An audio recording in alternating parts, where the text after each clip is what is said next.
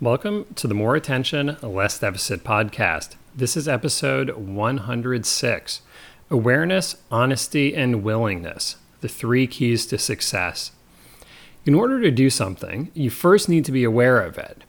Then be honest with yourself about the need to do it. Then be willing to actually do it. Separating it out into these 3 parts makes it easier to identify where things break down when a task isn't done. The book, More Attention, Less Deficit, Success Strategies for Adults with ADHD, is available at addwarehouse.com and pretty much everywhere else. I'm psychologist Dr. Ari Tuckman, author of More Attention, Less Deficit, and Integrative Treatment for Adult ADHD, a practical, easy-to-use guide for clinicians, as well as Understand Your Brain, Get More Done, the ADHD Executive Functions Workbook. For more information about the books, archives of this podcast, links to past presentations, handouts, and information about upcoming teleclasses and presentations, check out adultadhdbook.com. I'm often asked by the parents or romantic partners of someone with ADHD to determine why the ADHD person did or didn't do something. In other words, was it intentional or was it their ADHD? The implication here is that they're more willing to be forgiving if it was ADHD-based rather than simply making a bad decision, being thoughtless, being selfish, etc. Now, of course, it's hard to guess at exactly what was going on in someone's head, especially if they aren't in my office to ask. But in the process of trying to tease these situations out, I had to think about the process by which decisions are made and how ADHD and free will fit into all this. I talked about free will and how ADHD potentially impacts free will back in episode 90, Does Treatment Give You Greater Free Will? Which I thought at least was pretty interesting and even kind of practical. But in the process of talking with clients, who forced me to really think about this stuff, I figured out that there are 3 things that need to happen in order for someone to make a decision to do something. By breaking it out into these 3 separate pieces, it's easier to figure out where the process broke down and therefore what needs to be addressed differently next time. This is important because it provides some real sense of hope that things can be different, so both people don't feel so confused and powerless. In other words, fewer of those, kinds of situations. Those 3 pieces are awareness, honesty, and willingness. So in order to do something, you first need to be aware that it needs to be done. Then you need to be honest with yourself about the need to do it. And finally, you need to be willing to do the task. This obviously applies much more to tasks that are boring, difficult, annoying, or otherwise problematic. It doesn't take much effort to be aware of things that we're interested in, to choose to do it, and then, there isn't that much discomfort in doing fun things. This is why few people are nagged to do the fun stuff. It's the boring stuff that requires nagging. So let's break these 3 pieces down a little bit more. Awareness means that you notice something at the moment that it happens. For example, noticing that the sink is full of dishes. Of course, we often need to carry an intention to do something through time, such as, I need to stop by the store on my way home tonight. I need to call the bank as soon as I finish this email. Things like that. This is the executive function known as perspective memory, which involves remembering to do something at some future point in time. Folks with ADHD are more likely to both not notice things in the moment, because they're distracted or otherwise preoccupied, as well as to have those tasks fall off their radar screens over time if they were initially aware of them. This is just plain neurology. And of course, if you aren't even aware of something, how can you possibly do anything about it? Game over. Now, part of the problem here is that things that are personally interesting, exciting, or meaningful will naturally pull more at our awareness. Our attention will notice and grab onto these items more easily. For example, if I visited someone's house, it's extremely unlikely that I would be able to tell you what color their curtains were, or even if they had curtains. Unless there were like naked women printed on them or something, that I'd probably notice. But if they had a piece of furniture that was handcrafted out of wood, I would definitely be able to tell you what kind of joints were used, because that's interesting to me. I'll notice it. So this is part of the problem that folks with ADHD have. They tend to be more aware of the things that they like and perhaps less aware of the things that other people want them to like. Given that this awareness may be a little bit harder to come by, it means that you need to use all those good ADHD strategies to increase awareness. Things like putting everything into your calendar, setting reminder alarms, leaving things where they will serve as their own reminders, all that good stuff. It also helps if the other person asks for things and gives reminders nicely, and then that the person with ADHD takes them nicely.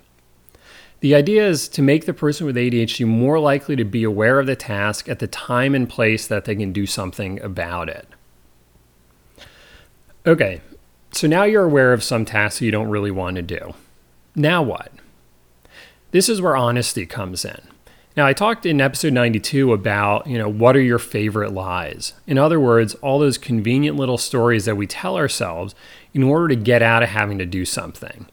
It could be things like, I don't need to do this now, I'll remember to do it later. Or, I shouldn't have to do this anyway, let someone else do it. Honesty involves facing the hard truth. If I don't do this now, it's too unlikely that I will remember to do it later or have the time to do it.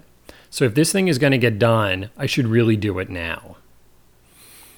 Honesty also involves acting with integrity in relationships. So although it may be somewhat true that this task isn't totally your responsibility, others would appreciate it if you did do it. And since you like to think of yourself as someone who is considerate and responsible, doing this task is part of that. Honesty involves accepting the things that we wish were different. Once we have accepted that we should do something, then it brings us to the third piece, being willing to do it. More specifically, it probably means being willing to tolerate some discomfort. Again, this probably doesn't apply to the things that we like to do because there isn't much discomfort on those. It's important here, though, to remember that it isn't pointless discomfort, suffering for no good purpose. Rather, it's being willing to suffer in the moment in the pursuit of bigger goals. This could be something tangible like a promotion at work, or something fuzzier like having a happier relationship with your romantic partner. Those bigger goals or future payoffs provide the motivation to suffer in the moment. Unfortunately, neurology kind of comes into this one too. The executive function of foresight involves looking beyond the present moment into the future and playing out different scenarios, and then choosing actions in the present that yield the best future outcome. People with ADHD are as capable of doing this as anyone, but tend to not do it as often. So they're more likely to act in the moment without pausing to consider the future as much. So the good ADHD-friendly strategies that address this involve creating more of a pause between stimulus and response. It may involve eliminating certain distractions and temptations ahead of time so that the person doesn't need to resist them in order to accomplish other things, these bigger future goals, in other words. It may also involve more frequent conversations with a romantic partner, boss, therapist, or coach to keep those long-term goals in the front of their mind. Ultimately, the reason to work on awareness, honesty, and willingness involves personal integrity. It's difficult to justify seeing yourself as a caring, responsible person if your actions too often don't line up with those traits. Within relationships, it's also difficult to defend yourself against these criticisms if your actions make the other person's case too easy. In other words, if it's too easy for them to be angry, disappointed, frustrated. My hope is that breaking decisions down into these three parts has made it easier to figure out what happened in various situations, and that makes it easier to figure out how to make the next time work out better. Or another way of putting it, how to make your actions look more like your intentions. I want to thank everyone who was part of my 5-week teleclass series on a stronger mindset for life's challenges, which we just finished up a month or two ago. It was a lot of fun, and we had a lot of great ideas flowing. in case you missed it, you can still get copies of the full 7.5 hours of recordings, all the handouts, and the 45-minute summary recording by going to adultadhdmindset.com. Also, I'll be repeating last year's 4-week teleclass series, Understand Your Brain, Get More Done, the ADHD Executive Functions Program, where we'll discuss how the ADHD brain processes information and then share strategies that are targeted to overcome each of these executive function weaknesses. This will take place over 4 Wednesday nights starting on June 19th. But if you're not able to attend one or more of the sessions live, you can always grab the recordings afterwards. You can get more information at adultadhdbrain.com. I think these two series are kind of like two sides of the same coin. The Executive Function series is about strategies and getting things done, whereas the Mindset series is about being psychologically strong so that you can apply those strategies most effectively. So I'm thrilled to be able to offer both of them. I think that's pretty cool. Finally, if you're looking to do a bit of traveling, ADDA is hosting its conference in Detroit from July 18th to the 21st. I'll be doing 2 presentations there. A Happy Relationship in 12 Jokes or Less, and The Psychology of Medication. There are a bunch of other great presenters, so you should definitely consider it. Plus, it's just kind of a fun place to be. Check it out at add.org.